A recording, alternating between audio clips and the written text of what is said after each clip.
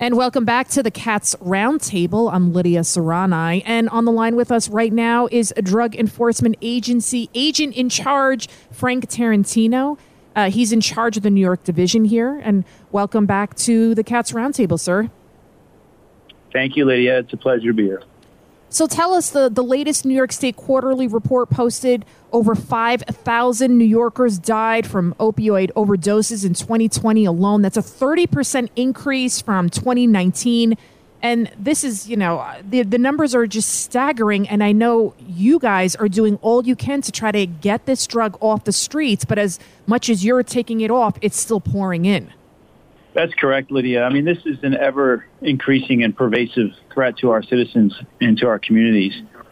I mean, fentanyl is everywhere and in everything. And fentanyl is the most highly addictive synthetic opioid on the market. And, the work that we're doing has never been more important, nor has it been more vital than it is right here and right now. And that's because Americans are being killed at catastrophic rates. I mean, 107,622 overdose deaths nationally, 3,000 New York City residents in a 12-month period ending in July of 2022. I mean, 80% of all of the overdose deaths in New York City are related to fentanyl. That's 8 out of 10 people dying in New York City from fentanyl poisonings. Wow. And as you know, 295 people every single day are dying in the United States from drug poisonings. 300 people, that's like as if a massive jetliner crashed every single day and all the people on board died. And yet, where is the coverage on the media? Where is the outrage by the Biden administration? Because we know it's pouring in through our southern border. That's absolutely correct, Lydia, that this is the equivalent of a 737 crashing every single day.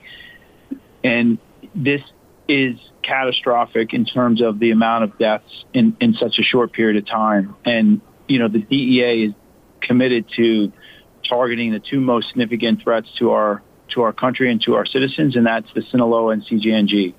And we are working tirelessly with our state and local counterparts to hold them accountable. The cartels are motivated simply by making money. They're ruthless, they're violent. They're criminal organizations looking to make money. This is a $500 billion a year business. They're strictly motivated by the profit margin, and it's all about relentless expansion for them.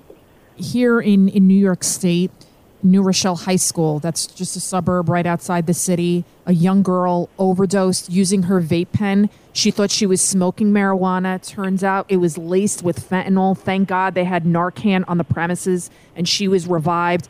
How many of these type of stories do you hear where kids think they're smoking some weed, they're vaping this or that, or they thought they're getting a Xanax pill, and it turns out to be fentanyl, and they overdose and they could possibly die. Thank God in this case, she was able to be revived. The really concerning thing as a professional in the drug law enforcement business and as a parent is that, as I mentioned, fentanyl is everywhere and it's in everything. And so what we're seeing is fentanyl-laced fake prescription pills. We're seeing fentanyl-laced in crack cocaine. We're seeing fentanyl-laced in heroin, in cocaine, and methamphetamine. And as you just mentioned now, suspectedly laced in a vape pen, in marijuana. So what we say is that it's not safe to use. It's just not safe to experiment with illegal drugs. There's just too much risk at stake. The consequences are too high. It really is. And again, we're speaking with a DEA agent in charge, Frank Tarentino.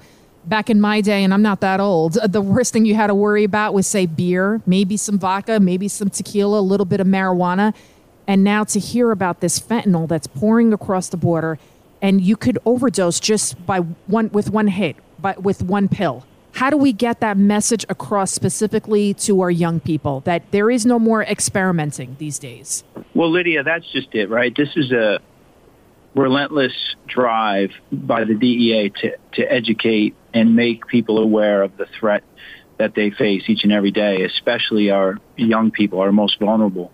And that really is the responsibility of parents and educators and caregivers and people in law enforcement to help them understand the risks involved in experimentation and taking things that aren't prescribed by a family doctor and dispensed by a licensed pharmacist. Nothing that you get on the internet is going to be legal. No drug that you buy on the street is going to be legal. And so it's not safe to buy from a friend or on the internet and think that you're going to get Xanax or Vicodin or an Oxycontin. It's most always going to be laced with fentanyl. 6 out of the 10 pills that we test in our laboratories across the country have a potential lethal dose of fentanyl. And as you mentioned, it's a very small dosage. We're talking about 2 milligrams. Wow.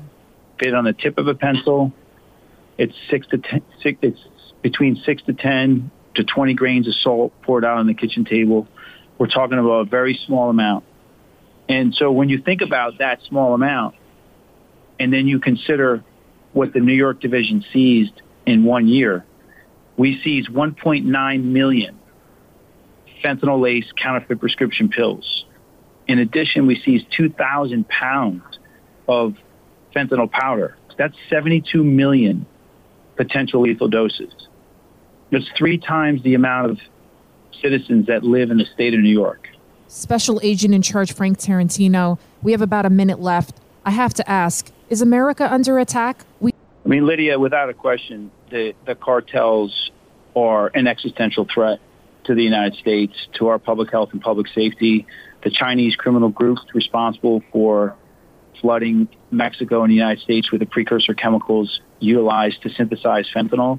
There's no question that this is deliberate, this is calculated, this is treacherous, this is about relentless expansion and a drive to make more money.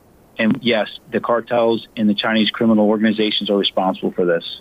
Wow. Well, thank you so much, Special Agent in Charge of the DEA in the New York Division, Frank Tarentino. God bless you for all that you do and all of your agents do, because you are truly doing God's work trying to get this poison off our streets. Thank you. And saving our kids. Thank you, sir.